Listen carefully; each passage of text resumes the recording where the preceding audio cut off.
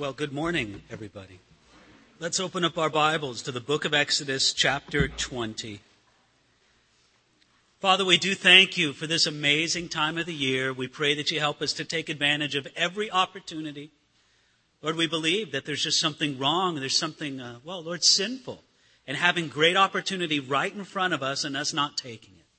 So, Lord, help us to do that. But, Lord, we can only do it as you fill our lives, as you come and make the difference in us, Lord. We can't give to anybody else what you haven't first given to us. And so, Lord, now we just humble ourselves before your word and ask that you would teach us, that you would change us by it. In Jesus' name, amen. As we come to the book of Exodus, chapter 20, starting now at verse 1, we're thinking of this very dramatic occasion when the people of Israel came before Mount Sinai. They had come out of Egypt. They had seen God do so many amazing things for them. But now, having come out of Egypt and having come to Mount Sinai, there they are ready to receive something from God. And in that dramatic occasion, it wasn't sweetness and light. Instead, it wasn't one of those beautiful, deep, mellow spiritual experiences as happened on that same mountain many hundreds of years later. On that same mountain, hundreds of years later, a prophet named Elijah went to go meet the Lord. And in Elijah's experience, there was an earthquake, but the Lord wasn't in the earthquake. There was a mighty storm, and the Lord wasn't in the storm. But yet God spoke to Elijah in what's called a still, small voice, something like a whisper. There was no whisper for Israel when the nation stood before Mount Sinai. There were earthquakes. There was thunder. There was lightning. There was smoke. It was a terrifying scene. And out of the midst of all of that, God spoke to them from heaven. And he gave them 10 commandments. Over the next 2 Sundays, we're going to take a look at all the 10 commandments. This particular Sunday, we're going to take a look at the first 4, the ones that comprehend our relationship with God. So put yourself there at Mount Sinai, smell the smoke, feel the earth tremble under your feet, and listen as God spoke to Israel from heaven. Verse 1, and God spoke all these words, saying, I am the Lord your God who brought you out of the land of Egypt, out of the house of bondage. You shall have no other gods before me. That's the first commandment. You shall have no other gods before me. But please notice, before God gave them the command, he introduced himself. How did he introduce himself? Verse 2, I am the Lord your God. In saying those words, God made a difference between himself and the other popularly worshipped gods of the pagan nations. Ladies and gentlemen, there was no shortage of gods in the ancient world. The Babylonians had their gods. The Egyptians had their gods. The Assyrians had theirs. The Canaanites had theirs. No shortage of gods. But God wanted to make it clear that there's a difference. There was a separation between himself and those other supposed deities of the pagan nations. And he said, I want you to know who I am. I'm Yahweh. I am the Lord. I am the God of Abraham, Isaac, and Jacob. I'm the God who made a covenant with them. And he taught them something about who he was and about his nature. I need to give this little bit of preface because the way that the Lord introduced himself, I am the Lord your God, shows us that God thought it was important that they understand who he was, who he is.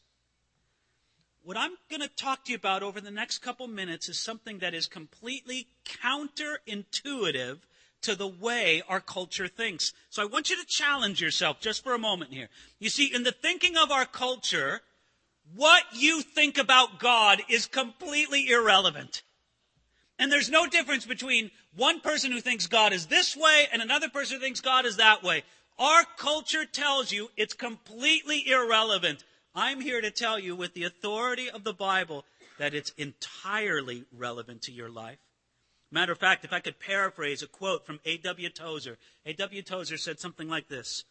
The most important thing about a man is what comes into his mind when he thinks about God.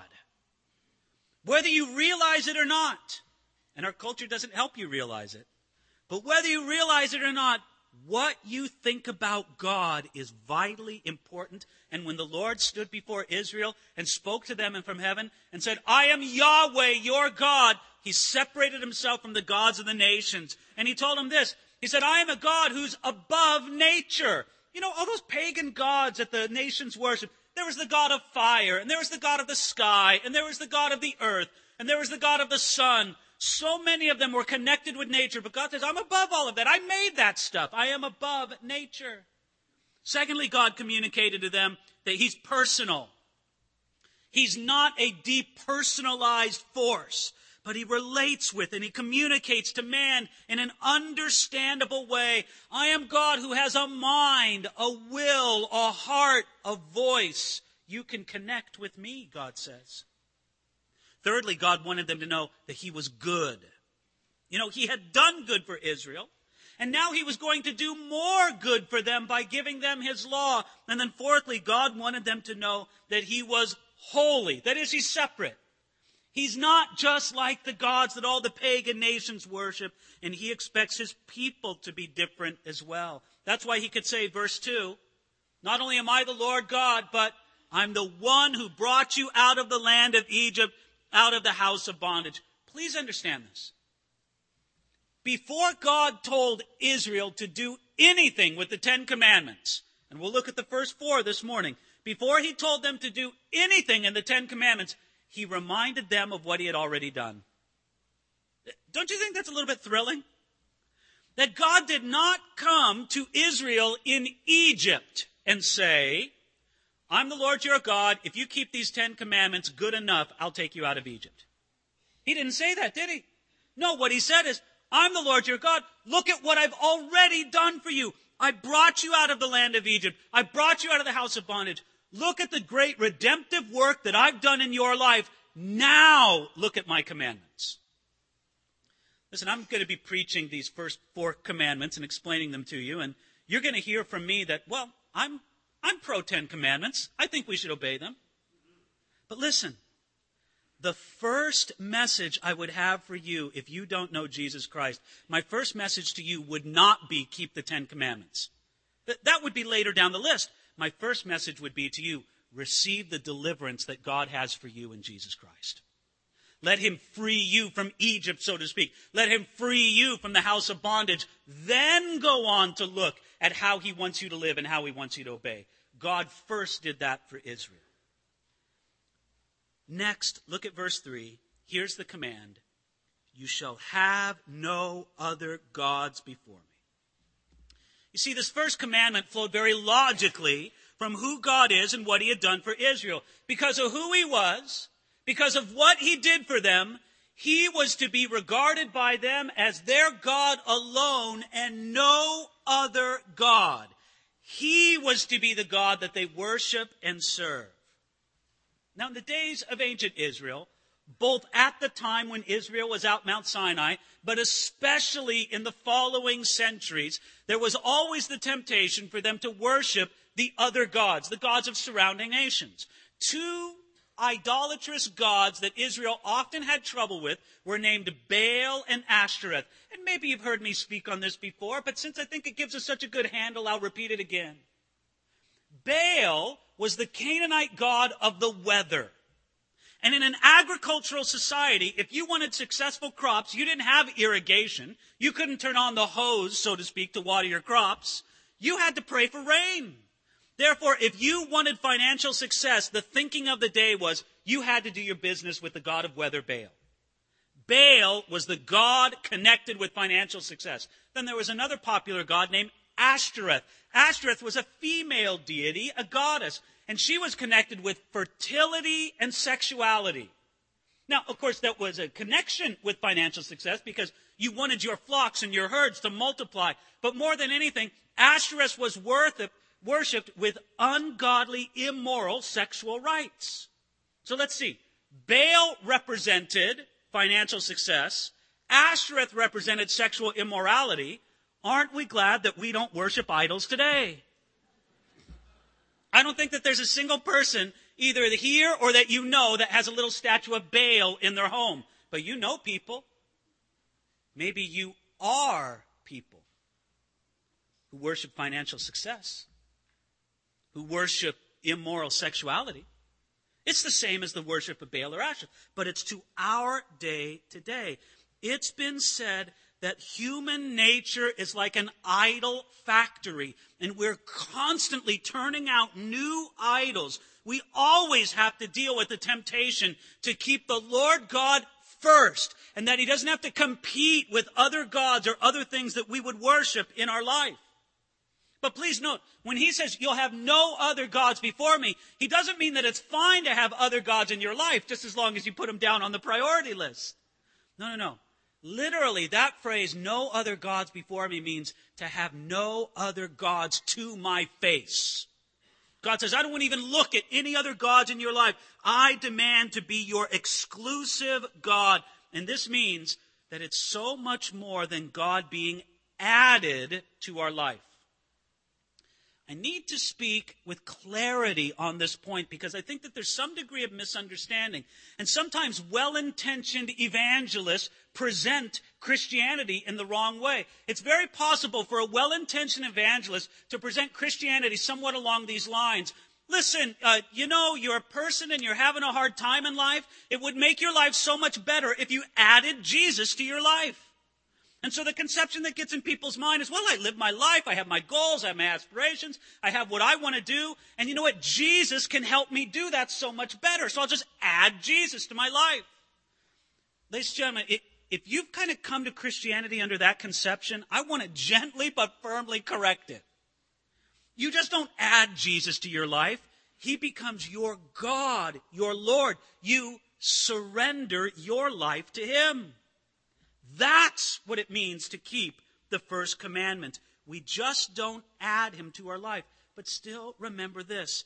It also means that our conception of God must match with the God who's really there, the God of the Bible. There are many sincere people of faith in our world, in our community, such as Mormons, Muslims, Jehovah's Witnesses, and so on.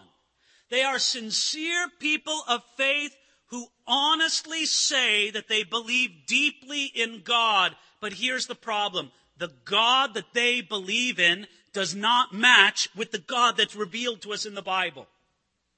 Do you see that actually that would be breaking this first commandment? It's one of the other gods that we're commanded to not worship. And what do I mean by that? Well, I'll just give you some quick examples. Mormons believe in God that is a glorified man, and that Jesus is the spirit brother of Lucifer. Now, whatever you want to say about it, you can confidently say, that's not the God of the Bible. Now, Muslims believe that God cannot be called Father, and that it's wrong to think that he has a fatherly love and care for his people. Whatever you want to say about that, that's not the God of the Bible. Jehovah's Witnesses believe that Jesus is just a high-ranking angel and that he is not God and the revelation of God. That is not the God of the Bible. Now, friends, don't misunderstand me. That's not to say that perhaps these religions that these other people hold don't do them some good, especially in the sense of making good citizens and members of a civil society. But as a messenger of biblical truth, it's important for me to tell you that when those of another group violate this command and when they worship another God, it's wrong. And to urge you not to make the same error. Here's the idea. The Bible reveals to us who God is, and we must, to the very best of our effort, match our conception of God to who the Bible reveals God to be. And when we hold a wrong concept of God, we break this command. Now, one other quick point before I move on to the second commandment.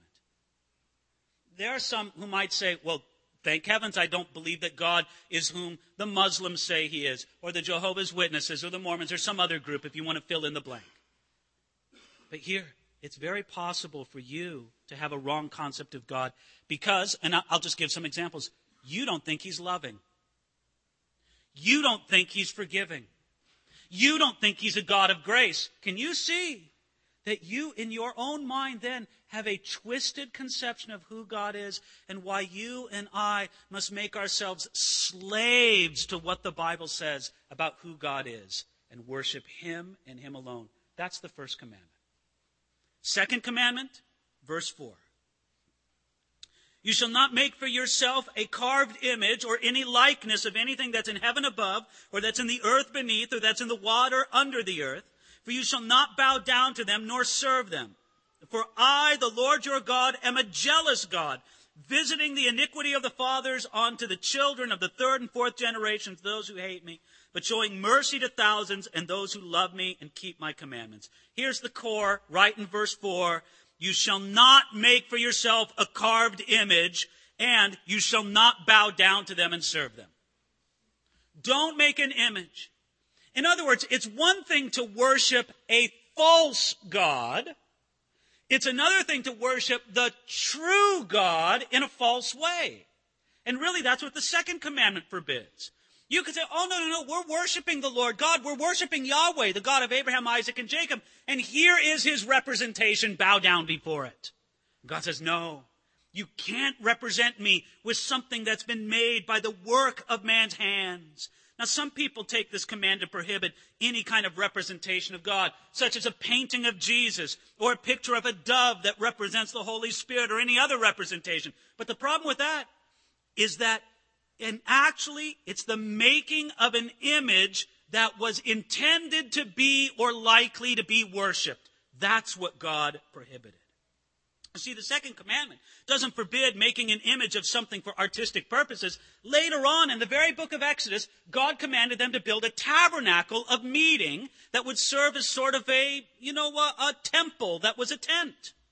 And in that tabernacle of meeting, He commanded them to make the artistic designs of cherubim that surrounded the throne of God. There was nothing wrong with making artistic designs of cherubim, but they must not be worshipped, and God must be understood to be so far above and so much greater than any kind of image. And that's why He says there. Really, you could say that this is a fulfillment of John chapter 4, verse 24, where Jesus explained the rationale behind this commandment. He said that God is spirit, and those who worship Him must worship Him in spirit and in truth. You say, well, is it wrong for us to have a cross? If you pray to the cross, yes. If you regard it as an object of worship, yes. Because God isn't to be worshipped in the image, but in spirit and in truth. It's very important that we keep this command. And you might think that this command is very distant. Well, I wonder if it's so distant as you think it is. Let me bring this to your remembrance. Are we a culture that is obsessed with image? Oh, I think image is quite an idol in our culture, don't you? And in our culture that's so obsessed with how things look rather with how things are, this is a huge challenge to us. We can't be satisfied just with the way things look. We've got to be not resting in our soul until we truly worship God in spirit and in truth. Why? Verse 5 tells us, because I am the Lord your God, I am a jealous God. God is jealous in the sense that He will not accept merely being added to our life. He insists on being supreme. And do you know why He does this? He does it out of love. He is jealous for you. One commentator I read, and I think there's some validity to this point, he said maybe in our modern age we should translate it zealous instead of jealous. Because in our modern thinking, jealous is only negative. But several hundred years ago, when the word was used, it could be used in a positive or a negative sense. So maybe the idea for our modern way of thinking is more zealous than jealous, but you get the point. God is passionate about you, and therefore He doesn't want you to worship Him in any false way. Now, before we go on to the third commandment, I need to mention something about verses 5 and 6, because these verses trouble some people. In verse 5, it says that He visits the iniquity of the fathers of the children, on the children, to the third and fourth generation of those who hate me. And they think, good heavens, this is awful. If there's a wicked man, his children will be punished for 3 and 4 generations after him. How can this happen? Well, let me just tell you, first of all, it is true. that a man or a woman's wickedness in their present day has an influence on the generations that come after them. Is this not true? Has this not been established? Have you not seen the effects of how an ungodly man or an ungodly woman, their sin doesn't just damage themselves, but it damages their family, their children, and their grandchildren. And it establishes family habits and family patterns and family environments that can be a curse to those people instead of a blessing. Well, in that sense, it's absolutely true. But notice this, that this is a promise that is only made real in the lives of those who hate God. Did you see that in verse 6? Excuse me, in verse 5. Of those who hate me. I'm not going to ask for a show of hands, but how many here do not want to be under that curse? Well, include me among those. How do you avoid that curse? Don't hate God, but worship him as he is in spirit and truth. Actually, turn your heart. Verse 6 says, but showing mercy to thousands, to those who love him and keep his commandments. Do you want to have the mercy of God instead of that curse? Turn your heart towards him in love and obedience, and you'll receive the blessing and the goodness of God. All right, now for the third commandment, verse 7. You shall not take the name of the Lord your God in vain, for the Lord will not hold him guiltless who takes his name in vain. Did you see it right there in verse 7? You shall not take the name of the Lord your God in vain. Now, I would say that there are at least 3 ways that this commandment is commonly disobeyed. Let me name them and also discuss them briefly. First of all, it can be broken with profanity, with frivolity, or with hypocrisy. How is this command broken with profanity? Well, when people swear and use God's name as ungodly oaths and curses and as part of profane speaking, it's just wrong. And if I could just digress just for a moment. I know specifically we're here just on the topic of taking the name of the Lord in vain. But if I could just speak to the issue of profanity for a moment. You know, we just shouldn't have filthy mouths as believers.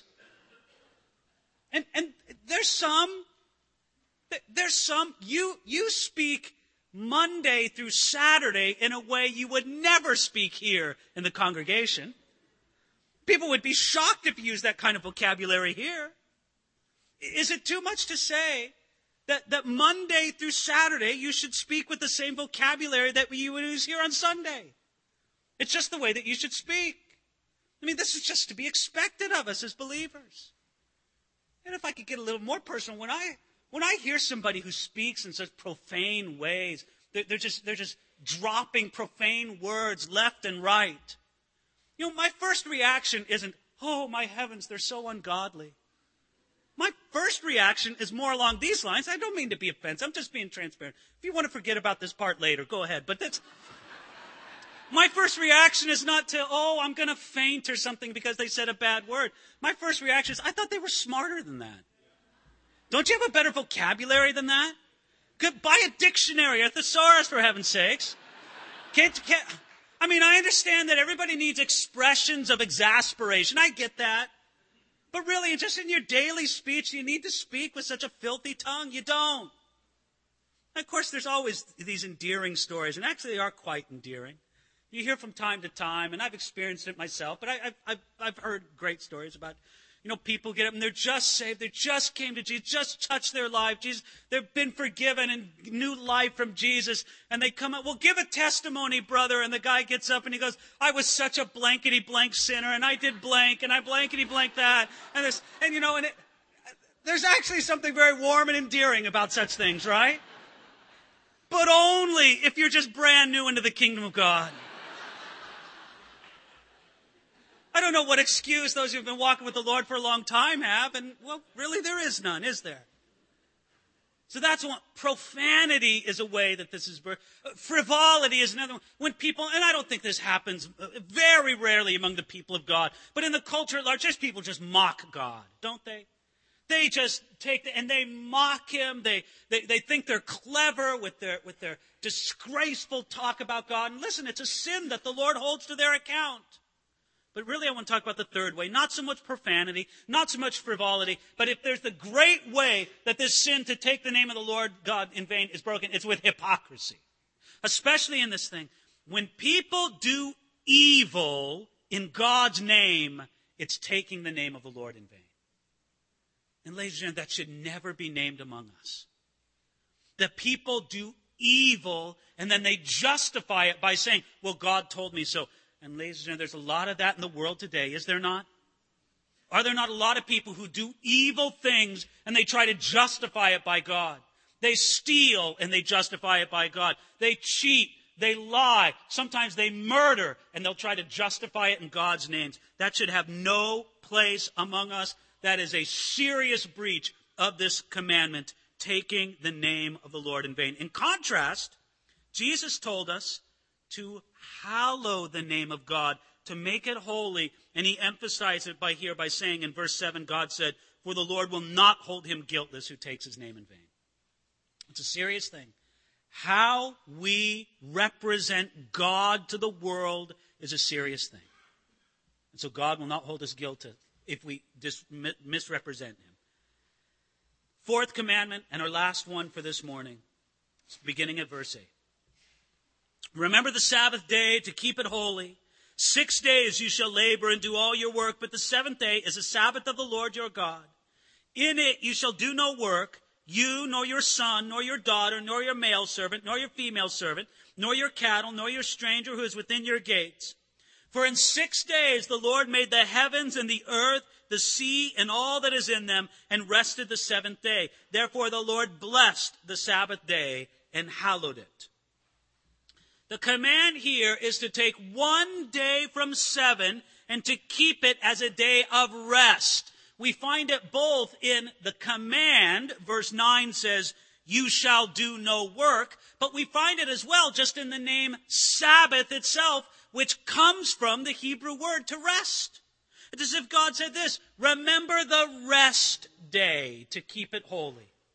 1 day of the 7 should be given as a rest day. And one of the most exciting things about this command, I think, is found in verse 10, where God very specifically said that it was for the son and for the daughter, for the servant and for the stranger, even in verse 10, extending it to the cattle.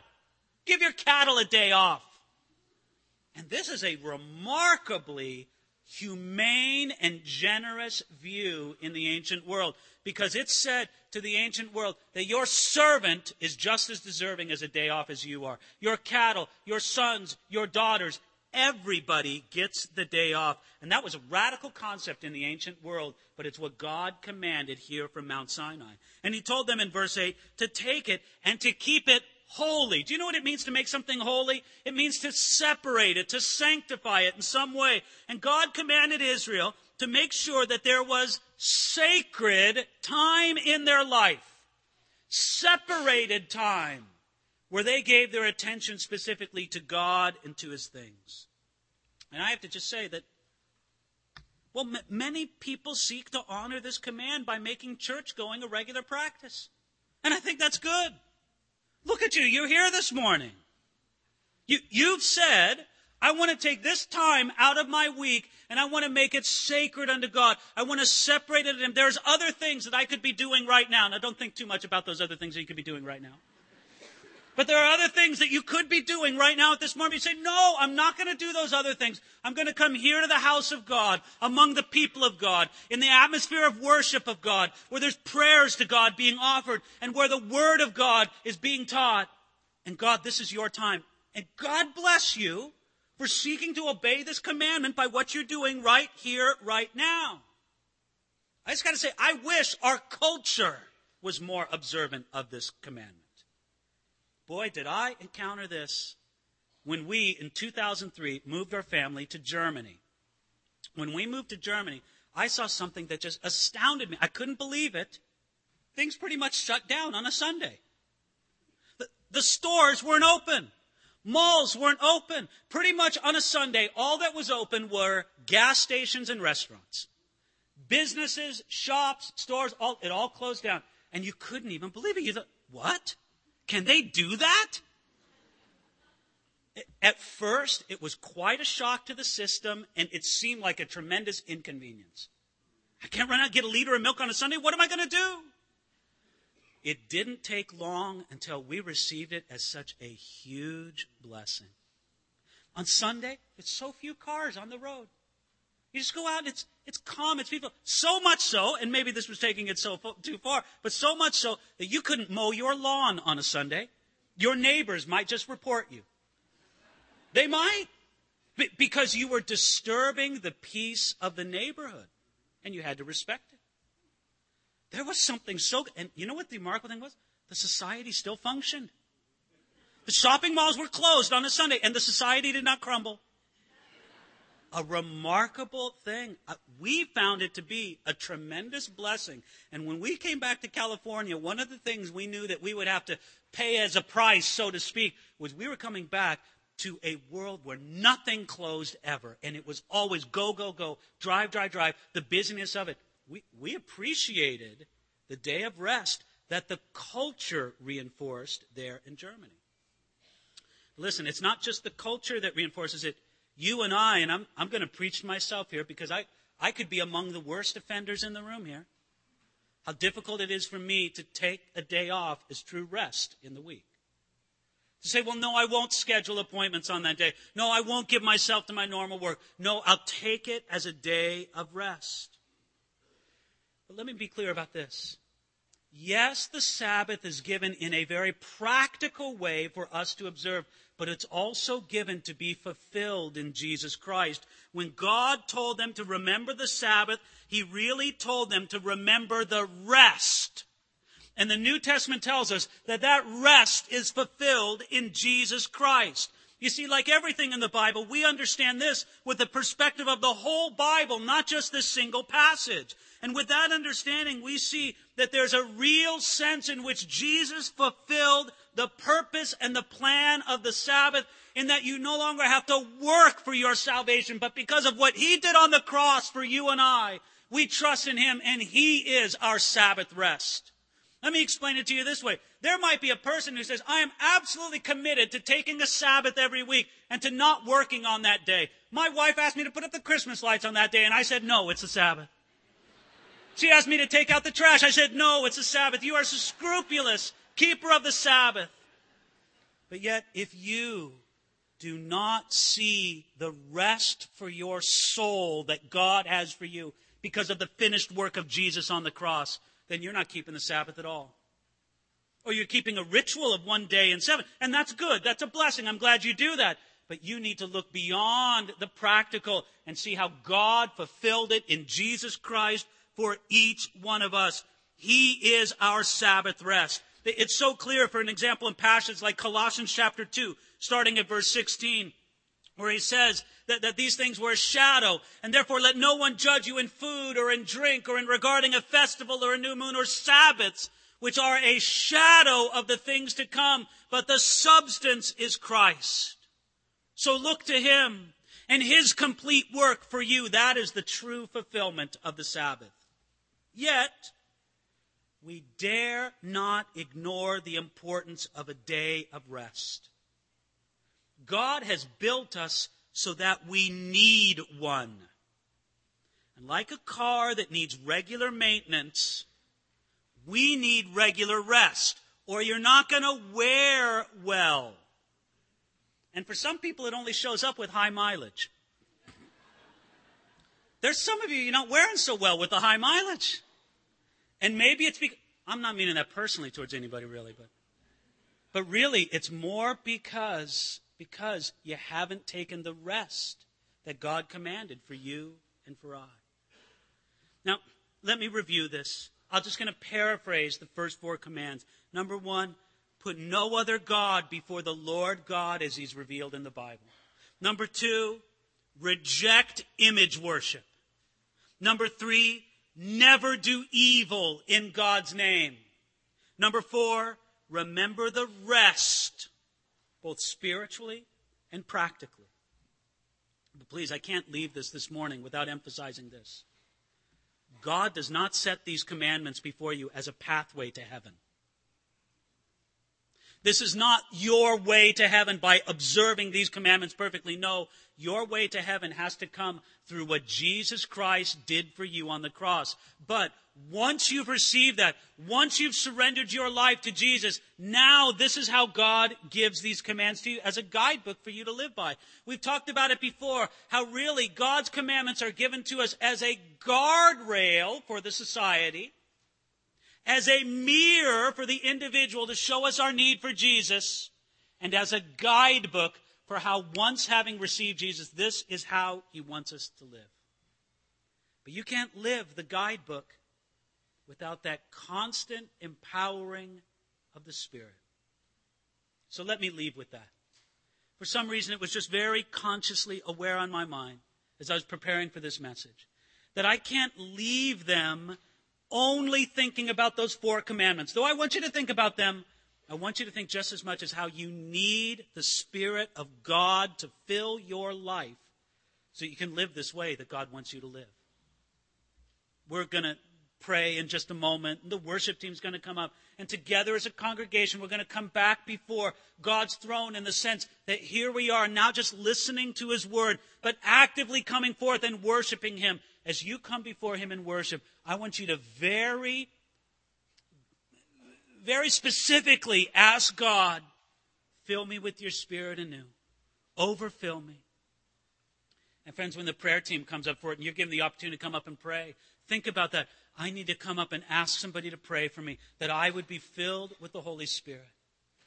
Because we don't leave ourselves merely with the letter of the law, but with the gracious power of the Spirit fulfilling us.